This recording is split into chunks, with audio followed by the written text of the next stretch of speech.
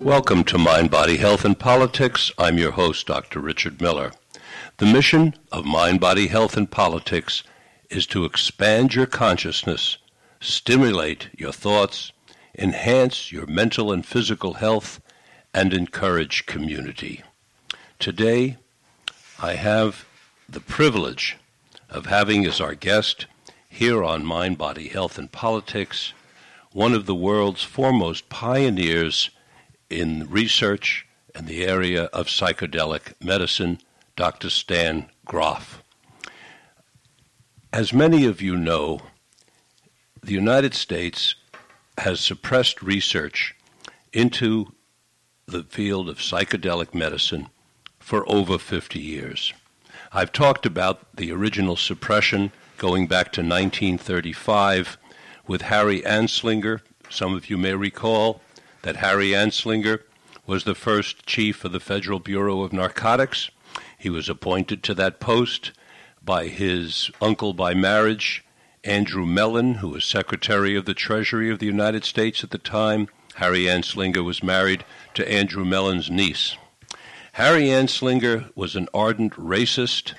He was outraged about what he believed was a conspiracy by black people in this country to give marijuana to white women and then have sex with them. And Harry went on a rampage, including hounding the jazz singer Billie Holiday to the extent that when she was hospitalized in Bellevue Hospital in Manhattan, New York City, Harry had her handcuffed to her bed, and she died in her hospital bed there in Bellevue. Harry continued on his rampage, and he went to the United Nations eventually as a representative of the United States, and he managed to get almost the entire world to both make illegal various medicines, that which they referred to, quote, as drugs. They tried to differentiate what the pharmaceutical companies were producing from these other medicines, and they took the licensing privileges. Harry managed to take the licensing privileges away from medical doctors in this country. Before Harry Anslinger, medical doctors in the United States were able to prescribe heroin and cocaine, marijuana, and various other of these substances that were used as medicines, and the medical doctors had the whole area under good control. Once Harry had these substances made illegal, the only people who were able to provide these substances, heroin, cocaine, marijuana, etc., the only people who were able to provide them and who then had the monopoly on providing them were the criminal gangs. And so what we saw was the advent of the criminal cartels who provide the various substances. This is very similar to what happened in the United States with prohibition. We prohibited the sale of alcohol and gave the total monopoly of providing alcohol to the gangsters. And we then, from that, the mafia gained millions, hundreds of millions, if not billions of dollars, and became a worldwide criminal enterprise. The exact same thing happened with Harry's onslaught into the substances that were used for medicines. He got them to be made illegal. Only the criminal cartels could provide them, and we spawned a worldwide criminal cartel in the what's called the drug industry. As a result of Harry's racism, 65 years later, it's actually 1935, 65 and 15, it's 80 years later, the jails in the United States are full of people of color, black people, and Mexican people, and to a lesser extent Chinese people, who Harry was after as well for their use of opium in the Bay Area and in California. So he was tremendously successful, and we're still feeling the result. One of the offshoots of Harry's work is that other substances were also made illegal, not ones that Harry was particularly interested in at the time, but they got caught up. And that were the substances that are referred to as psychedelic substances and psychedelic medicines. Prior to LSD being made illegal in the mid-60s, it was being used around the world, and there was research going on. Quite a bit of research was going on that you'll hear about from Dr. Stan Grof today in England, where it was being used for treatment of alcoholism. So, that's the background for today's interview. The scientist that we have with us today is Dr. Stan Grof. He has received many prestigious awards, including the Vision 97 Award granted by the Foundation of Dagmar and Václav Havel in Prague. Stan is one of the founders and chief theoreticians of transpersonal psychology, which has moved across the United States and around the world. He's received honorary rewards for his major contributions to and development of the field, not only of transpersonal psychology, but the Association of Transpersonal Psychology. He's also the founding president of the International Transpersonal Association, and he was its president for many years. You will hear today, I'm not going to take up his thunder by just going into it now, but when LSD was made illegal, he was a pioneer in looking for other ways to achieve altered states of consciousness. You're going to hear about that today regarding his holotropic breath work. Currently, Dr. Grof is professor of psychology at the California Institute of Integral Studies in the Bay Area. He's in the Department of Philosophy, Cosmology, and Consciousness in San Francisco and at the Wisdom University in Oakland, California. Welcome to Mind, Body, Health, and Politics, Stan. Are you there? Well, we seem to be having a technical issue here, Michael. We dropped the caller? Well, let's see if we can get him back. And while we are attempting to get him back, I'm going to give you some more information about Stan Grof. Some of his books include Realms of the Human Unconscious, Observations from LSD Research, which he did back in 1975. He published another one called LSD Psychotherapy in 1980. He published another one called Beyond Death, The Gates of Consciousness in 1981. The Adventure of Self-Discovery, Dimensions of Consciousness and New Perspectives in Psychotherapy in 1988. Getting a signal there, Michael. So let's see what we're having a little technical difficulty, and so I'm going to give you some more background, but I'm not going to keep reading, because if I keep reading all the books that he's written, it'll take up the entire interview. Stan, if you can hear me there, hang up your phone, because Michael is trying to get through, and your line is busy. You're probably holding on. So please do that, and Michael's going to try and call through. Stan has been a leader in the field, if not the leader in the field of LSD research, because he was fortunate enough to be able to do research in LSD while it was still legal. And he was able to conduct what I think we're going to hear are thousands of LSD sessions. Certainly they were in the hundreds, but I think they may have been in the thousands.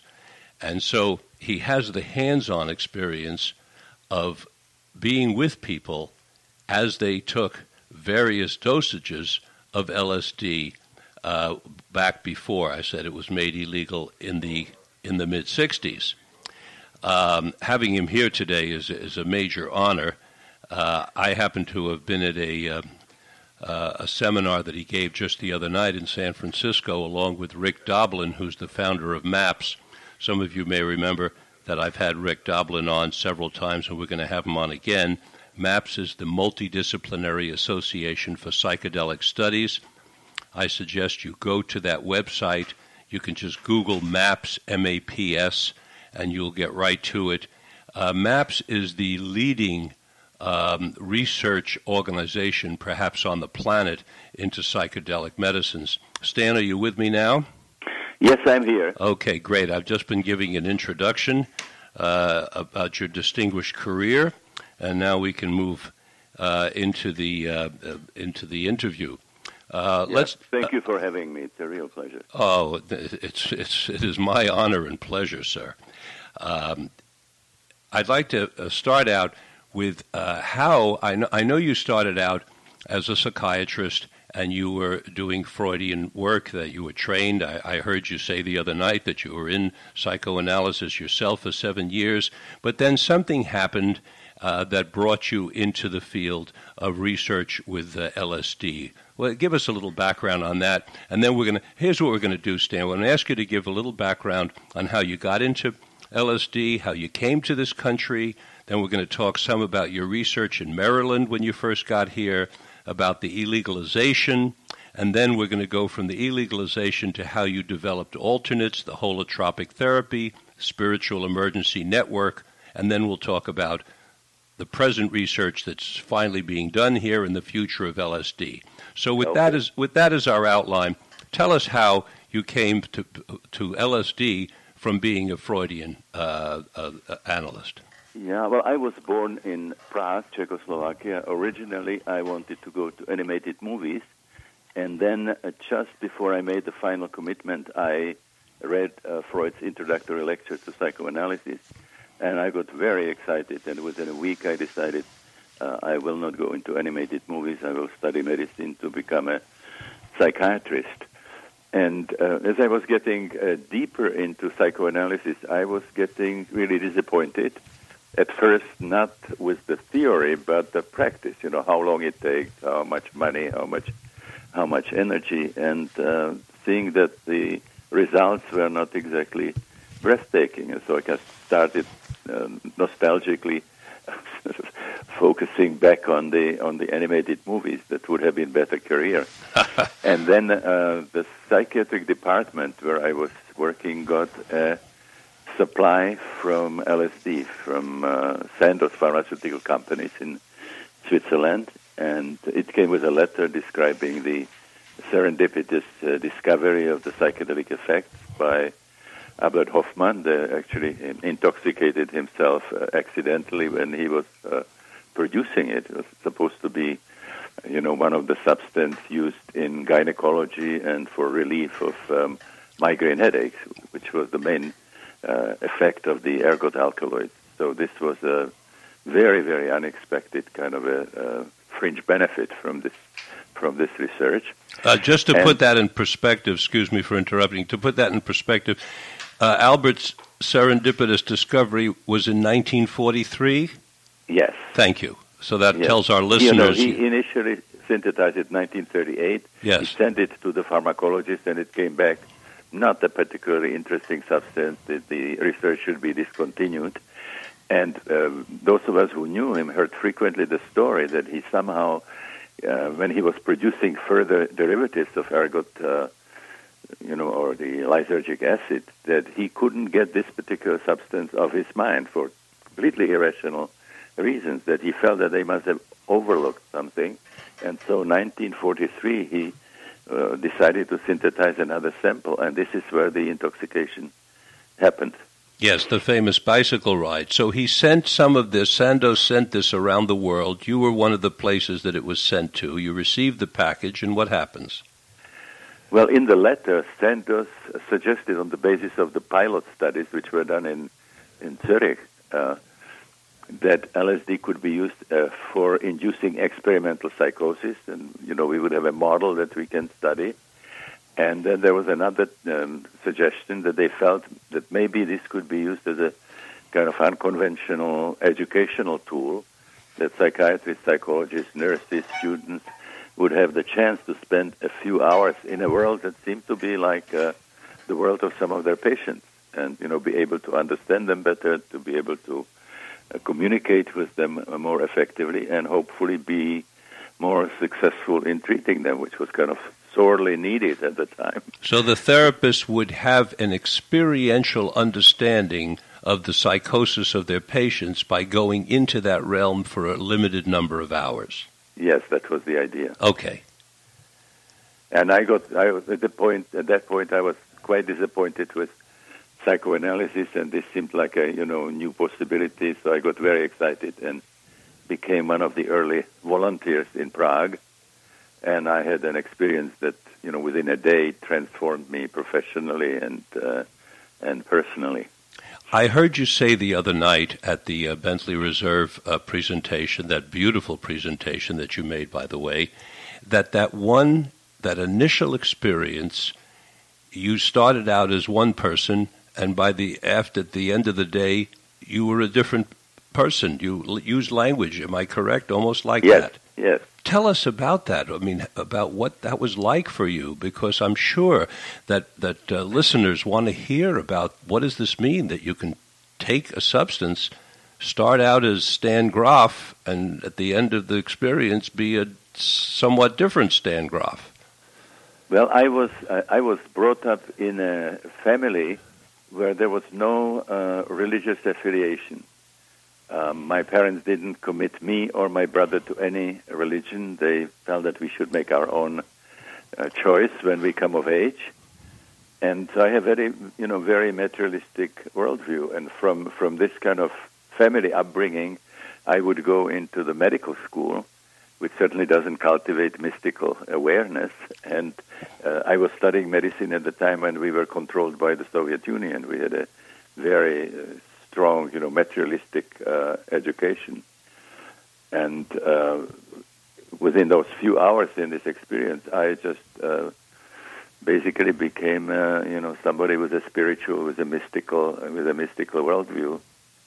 A completely transformed perspective on life, and also interest. So I shifted from the interest in psychoanalysis into this fascination by these non-ordinary states of consciousness. And this has been now, over half a century, and this became my, I would say, profession, vocation, passion. I have done very little in this half century that followed that would not be related in one way or another to these special states of consciousness. Talk to us some more, please, Stan, about this transition. What does it mean when you're to be a materialist, and then what does it mean to you to be more spiritual or mystical?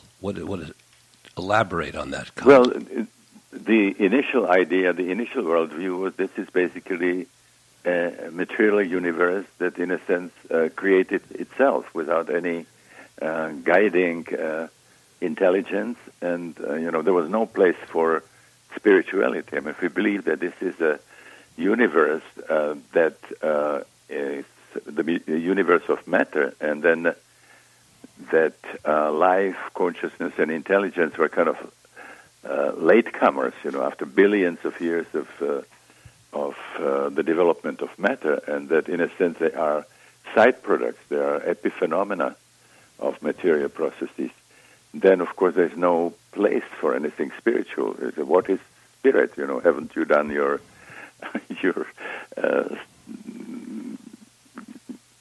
study? Haven't you studied and discovered what materialistic science discovered about the universe? So suddenly, this was a completely different perspective. That the universe was permeated by superior intelligence. That consciousness was a fundamental aspect of the universe, not a product of the human brain. So it was a very radical transformation. Are you putting forth that there is a consciousness that is floating through the universe, that exists, some kind of perhaps Mobius strip of consciousness, or a consciousness that is always around us? How do you conceptualize this spiritual consciousness that is separate from material? Well, the consciousness for us is like what water is for fish. It's a very fundamental aspect of our existence. So if I should somehow find a already existing conceptual framework for what I have experienced and what I have seen over the years in others, I would have to go to the great spiritual philosophies of the East. Uh-huh. Hinduism, Buddhism, Taoism, those were cultures that were involved in systematic exploration of consciousness, with the same kind of focus and enthusiasm that we are studying the material world. Yes. They were not particularly interested in developing technologies and so on, but their focus was on consciousness, and their understanding of the human psyche and consciousness was way beyond what we have now in materialistic science in the West. Well, I'm beginning to understand now what you mean by being transformed in a day, because starting out with a materialistic framework, which has political implications for how we live our lives in terms of the importance of material things and acquisition of material things and living in a culture and creating material things as the goal, is light years away from a conceptual framework where spiritual and consciousness is paramount, and so therefore the value system that would come out of that would be much more aligned with feelings and people in terms of their nature, and as well as connecting with nature rather than connecting with things. Is that correct? Yes. I should have said also that now we have, in the most advanced developments in Western science, we are now actually converging in the new worldview with this spiritual worldview of these ancient systems, particularly Far Eastern systems. There are, repeated reports now from quantum relativistic physics that come to the same conclusion, that consciousness is somehow fundamentally involved in the creation of the experience of the material world itself. Yes. So that's the new science is really converging with mysticism. But what we were experiencing and finding in our research was fundamentally incompatible with what Fritjof Capra called the Cartesian Newtonian worldview, basically the 17th century perspective. Of the dualism that he put forth, that he brought us to for hundreds of years. Yes. This theory is, obviously, a much more unified theory. In fact, it's just to call it unified is mistaken, because everything is everything. It's all part of one big everything. It can't be separated into parts as if they're different in another consciousness. Correct? Yes, after this kind of worldview emerged, that were precedents were found. For example, there is a system called Avatamsaka Buddhism, or Hawaiian Buddhism in China, which was this idea of mutual interpenetration. It's a very, very complex, very interesting philosophy, but it can be described by a story, which describes an empress who wanted to understand this very complicated philosophy, and she went to a sage called Fatsang and wanted him to explain the principles of this philosophy. And he took her to a gigantic hall, which was all covered, all the walls and ceiling and floor covered with mirrors. And he lit a candle in the middle of this room, and suddenly there were millions of candles all around. And this is how one is contained in the many. And then he reached into his pocket and took out a crystal, and now all these millions of candles were sort of collected. And this is how many are in the one. So the holographic concept that we have today, and the other concepts coming from quantum physics are really pointing to this kind of understanding of the universe. Very different from the kind of Newtonian clockwork. Yes. Actually, as you were speaking, I was thinking, reminded of the work of Rupert Sheldrake, with the birds who immediately on the continent started doing exactly what the birds in England were doing at the exact same time, almost as if they were totally connected. Well, you see it in a smaller scale. I mean, if you observe a flock of birds, for example, gigantic flock, and they are moving as if they were one organism, one consciousness. The school of fish. Yes. And there's an amazing video which is called the giant anthill, when they poured cement into an anthill and then removed the soil, and you can see the incredible architecture. And you imagine that this was created by individual ants who just sort of crawling through a dark hole, totally separated physically from the other ants, and at the same time created this amazing collective, architecture.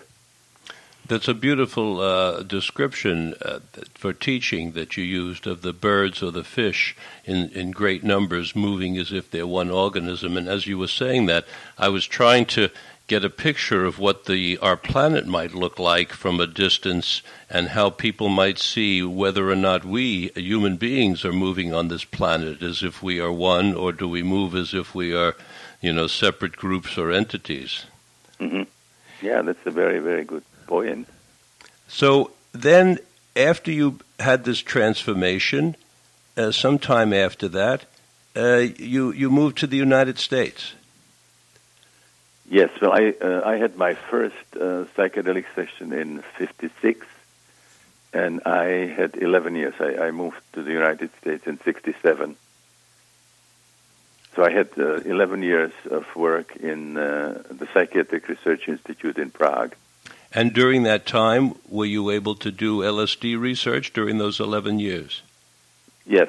We were doing something that we call, at the time, psycholytic therapy, which was a large number of, let's say, medium dosages of LSD, something that one of my patients called onion peeling of the unconscious. We were able to go layer after layer and really map the unconscious, moving from the Freudian individual unconscious through the, what I call the perinatal unconscious related to the memory of birth, then into what Jung called the collective unconscious, both in its historical and mythological or archetypal, as he calls it, aspects. So during that period, Stan, from 1956 to 1967, 11 years, approximately how many people were treated with this low-dosage LSD? Well, at that time, I set myself in over 3,000 sessions. And now, then in the following years, it grew up. I've been personally involved in about 4,000 psychedelic sessions. And you're calling these were mostly low dose. What is a low dose, please? No, they were medium. Medium. What is a medium dose? Up to maybe 200 micrograms. Okay. What can you tell? Once we go to 250, 300, 400, 500, we would call it high dose sessions. The American public has been, one might say, almost traumatized by the very word LSD as a result of the terrible negative publicity that came out of the 60s. But here we have someone, yourself, who has actual scientific research, 3,000 to 4,000 cases to tell us about. Is this a dangerous medicine? Are the side effects such that people your patients were jumping out of windows? Were they had to be institutionalized? It's a powerful tool. I think there was the perspectives range from calling it a panacea and then a devil's drug. And what is overlooked is that this is a tool. We had a discussion about it in one of the conferences, and Humphrey Osmond compared it to a knife. Is a knife a terribly dangerous tool, or is it a useful instrument? And then you would have a discussion when one of the discussants would be chief of New York police, who described the murders that were committed in back lanes of New York City. And then you would have a surgeon general who would be saying, well, if you have the right kind of education, you can do amazing interventions, medical interventions with the knife. And then you would have a housewife who would be talking about cutting vegetables or salami, and you would have an artist who would be talking about, wood carvings. And it will be absolutely clear to us that we are not talking about the knife. We are talking about various human uses. And psychedelics were used from, instruments of therapy to they're also considered as chemical warfare. What would happen if you put it into people's water supply, if you would use it in aerosols in the field, if you would smuggle it somehow into the drinks of diplomats and politicians and, military leaders and so on. So those are all human uses, and psychedelics are powerful openings of the openers of the mind, so they can be used for all those different purposes. So it's the question of intention and setting. Who is doing it with whom and for what kind of purpose. 3 to 4. We have so far, in the industrial civilization, we have abused everything. We have abused biology. We have biological warfare, chemistry. We have chemical warfare, nuclear energy. So why would psychedelics be different? We are incredibly developed in terms of the neocortex, the intellectual achievements, but we stayed stuck in Stone Age with our emotions. So we are now using, nuclear weapons with the same kind of mentality with which the Neanderthals were using a stick. Well, there is a reason that that LSD has such a psychological effect on the public, and I believe that part of it is the fact that the medicine itself, and including your experience of starting out as one Stan Grof with a materialistic framework for how the world works, and just within that same day achieving a state where you now expanded it to materialism plus spiritualism plus mysticism, which is a radical transformation. This could be seen, and I think it is seen by many, as a revolutionary medicine, because it has the potential to change consciousness on a grand scale. Is that not accurate? Well, it's it has tremendous potential individually for therapy, but also it's associated with the transformation of worldview and sort of bringing in the spiritual perspective. So if it could be applied on a large enough scale, it would change in my opinion, it would change our chances for survival. Yes. And on the planet. I mean, if we continue the kind of, ignorant strategy, which is bringing in kind of a linear focus into a system which is basically circular, which is like plundering non-renewable fossil resources and turning them into pollution, which is the last thing we need as biological entities. We need clean water, clean air, and clean soil where we grow our food. It's nothing more important, no political, ideological, religious, or other concerns should be more important than protecting life and creating sort of optimal conditions for survival on the planet. Well, and we are violating this. We are polluting the very environment that we depend on. And this can change. This can change through these transformative experiences when people can work on the traumas that they experience in childhood, in infancy, the trauma of birth, the prenatal trauma, and if they open to the mystical, to the spiritual perspective, recognizing our fundamental connection with other people, the way we are embedded in nature, that we cannot do anything to nature that wouldn't ricochet and hurt us. We have millions of people in the United States, and I don't know how many around the world, who are experimenting on their own with LSD. We don't have reports from emergency rooms around the United States. We don't have reports from police departments around the United States of incidents being created by these LSD. And these people are taking it on their own, as you well know, as we all well know. Some of them have guides, some of them don't have guides. They're taking the substance has huge potential for a transformation. Also, as you pointed out, it has the potential to give one the experience of feeling like they're having a temporary, but you don't know it at the time that it's temporary, because now is now, and when you're having an experience feeling like you're in a psychosis, you don't really have any guarantee you're going to come out of it. Why are we not hearing more incidents over these decades since Leary and Alpert of emergency room incidents and police and people killing people? You see, there was a big study. This was conducted by Sidney Cohen, one of the early pioneers. I remember him, yes. Psychoanalyst in Los Angeles. And he wrote a review of the side effects and complications of LSD and mescaline sessions, drawn from 25,000 administrations. And the side effects and negative after effects were minimal as long as it was done responsibly.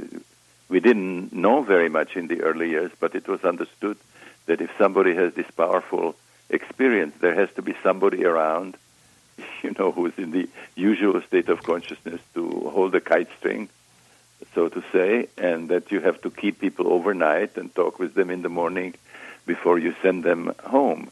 And under those circumstances, the complications were minimal. Ridiculous as compared to complications that we had with electroshocks or insulin comas, where 1% mortality was an acceptable risk. Yes, or prefrontal lobotomy. Let alone the lobotomy, which yes. was the. Did you know that the lobotomy was the prefrontal lobotomy was awarded by Nobel Prize? Edgar Moniz, 1948, got a Nobel Prize for lobotomy, where you put a scalpel into the frontal lobe and cut off, the frontal lobe. I know it was the original, the massive lobotomy, not the prefrontal, the refined lobotomy. So these were procedures with incredible risk that were used in psychiatry as compared to responsible use of psychedelics. Yes. Now, when people start using it in places like Woodstock, where they were handing out all kinds of substances of unknown origin and unknown dosages, handing it out with both hands, it's a miracle that there were not more complications at that time. Kind of, it's bad enough what happens with alcohol. Yeah. Psychedelics are powerful tools. I mean, you shouldn't sort of play with it, in raves, in some kind of open spaces where nobody is holding the space. For those of you who just tuned in, you're listening to Mind, Body, Health, and Politics. I'm your host, Dr. Richard Miller. Our guest today is arguably the world's foremost scientist into psychedelic substances, Dr. Stan Grof. We're talking about LSD and his research. So you moved here in 1967, and very soon after you got here, I believe in Maryland, LSD, the substance that you were researching, became illegal. No, we were actually the only project in the United States that survived. There were about 70 projects, if I remember correctly, that were stopped. And the one that was happening in the Maryland Psychiatric Research Center, Spring Grove in Baltimore, this was the only surviving research project, and it then tapered off in the 70s. Aha. So you were able to continue for a certain number of years? Yeah, I came in 67, and I stayed there until 73, so I had a chance of doing this, government-sponsored, government-supported research, or NIMH sponsored research for 6 years. And then did the government stop it, or did it trail off by itself? It just became so difficult to get the permission, and the publicity generated by the journalists and by the sort of ignorant anti-drug propaganda was so great that the scientists didn't want to go through the hassles that it took to get the permission. It was never really made completely illegal, but to get the permission was really, really difficult. So in And the so-called IND, the Investigational New Drug Number, stayed as the Maryland Psychiatric Research Center into the 70s. So then in 1973, you moved to the Esalen Institute in Big Sur, California. Yes, I was getting to the point where I had an enormous number of cases. I had the protocols, the research notes, and it was becoming increasingly difficult to continue the research. And so I decided to take a year off to write a book. I got invitations from several publishers because LSD was making headlines, and we were the only official research place. So they asked me if I would write a book on LSD, and I had a contract with Viking Press, and then I went to a party, and there was Michael Murphy, who was the co-founder of Esalen, and he said, well, if you are writing a book, why don't you come to Esalen? Esalen is a great place, We'll give you a house on the ocean, and you'll have food at Esalen, and you'll be writing, looking at the whales passing by and the monarch butterflies, which I did, and then it turned out to be 2 years, and then I decided to stay in California. I became so connected to the spirit of California that I just didn't want to return to Baltimore. I understand. Johns Hopkins, and to the research, psychedelic research was, by that time, was so compromised, that it just simply didn't seem worth it to return to the East Coast. I understand completely. I was teaching at the University of Michigan in Ann Arbor when I first came out to Esalen in 1967 to study with Fritz Perls, and that pretty much ended my academic career, and I moved to California soon thereafter as well. From there, please give us some background now about how you started to experiment with other ways of altering consciousness, and which led you into your holotropic therapy. Well, there were two major areas. One was development of what we call holotropic breathwork. Christina, my late wife, and myself, we developed this at Esalen at the instigation of participants in the Esalen workshops. You see, we were doing workshops where I was talking about our observations from the study of non-ordinary states. And people were not very happy with us. They said, well, it's great to hear about all these wonderful experiences, but can't we do something? Can't we have experiences ourselves? Don't you have something on the side? And I said, I'm sorry, I don't have the permission to use psychedelics at Esalen. Uh-huh. And Esalen would not be very happy if we do something illegal here. And so then we started building on some observations from psychedelic research, which were showing that fast breathing can actually bring you in touch with unconscious material. And we started experimenting with music and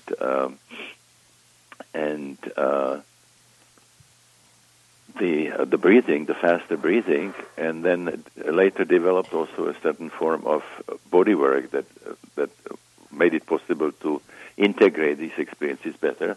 And it sort of developed into an independent, very powerful method of self-exploration and healing. And I got very deeply involved in that because suddenly there was something that seemed to be, close in its power to psychedelics, but at the same time did not have the legal problems associated with it, We don't have speed limits for breathing or prohibitions to use music. So those were very, very safe methods to induce states that still have great healing power, transformative power, I believe evolutionary potential, and heuristic value, which means that when you work with these states, you get a lot of revolutionary insights that are changing the basic concepts in psychiatry and psychology. For those of you who want to look further into holotropic breathing, it's HOLOTROPIC. You can look it up on Google, and you'll get plenty of information, or read one of... I have also a website, which is my full name, StanislavGrof.com, where people would come find a lot of information. And then more specifically about holotropic breathwork is holotropic.com. Holotropic.com and StanislavGrof.com. So go to Stan's website or go to the holotropic.com website, and you'll get more information. And so you developed the holotropic breath work, and I know it started to spread, and people started experimenting and using it around the United States. And then you went on to develop something else that I'd like you to talk about, please, called the Spiritual Emergency Network. Yes, that was the other area. So this first one was the holotropic breathwork that we first did, just the two of us traveling all over the world and offering workshops. And then we developed, in the late 80s, we developed training for facilitators. So we have now trained over 2,000 people, all over the world. So people can have these workshops in different parts of the planet.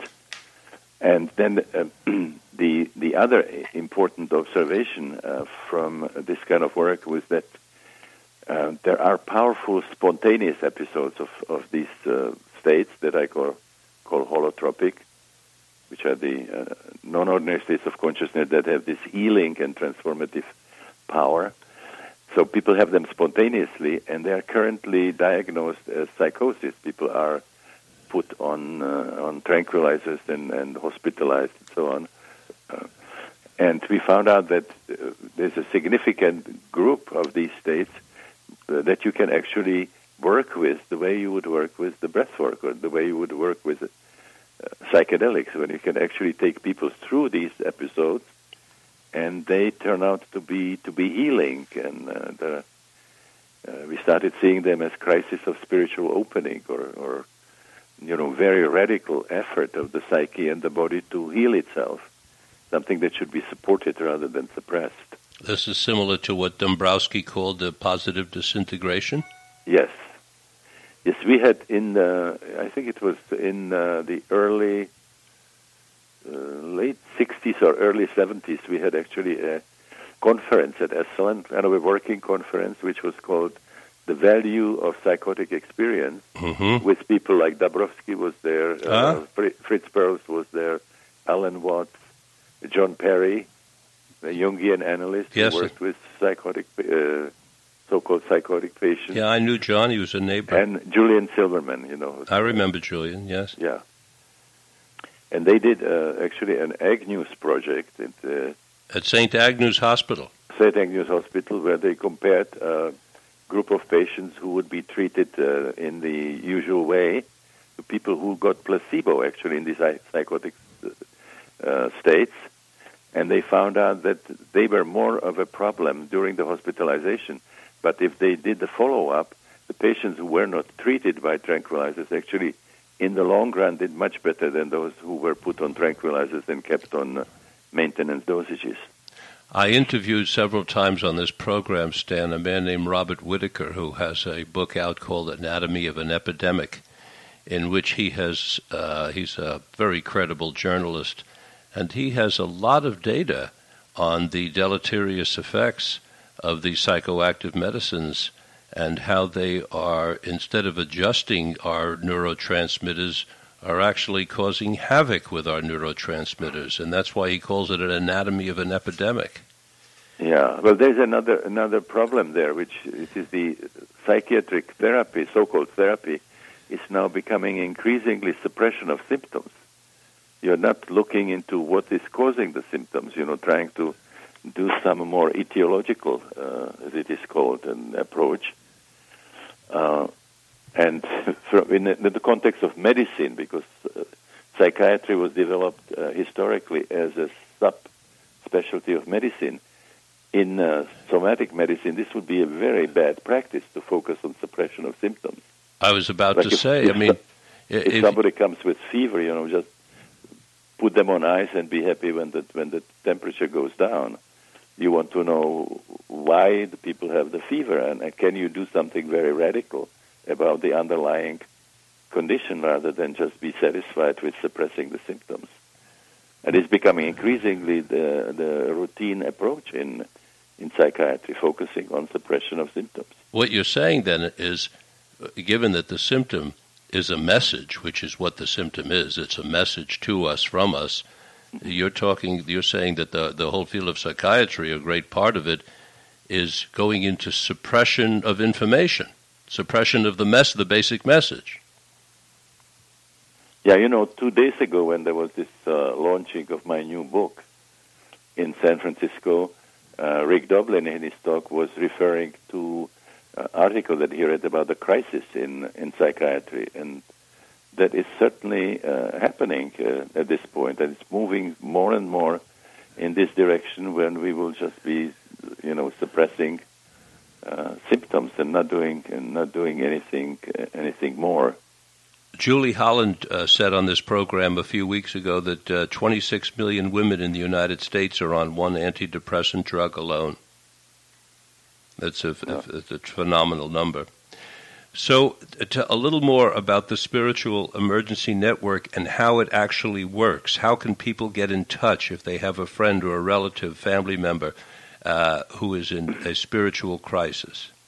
Tell us. It had a very, very difficult, stormy history.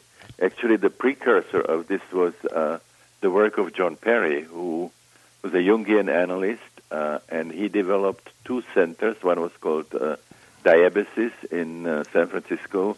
The other one was Chrysalis near San Diego, where the people, and he preferred people in the first episodes of these non-ordinary states, would go and they would not get tranquilizers. They would be allowed to go through the process, and John would use Jungian analysis to try to integrate the experiences.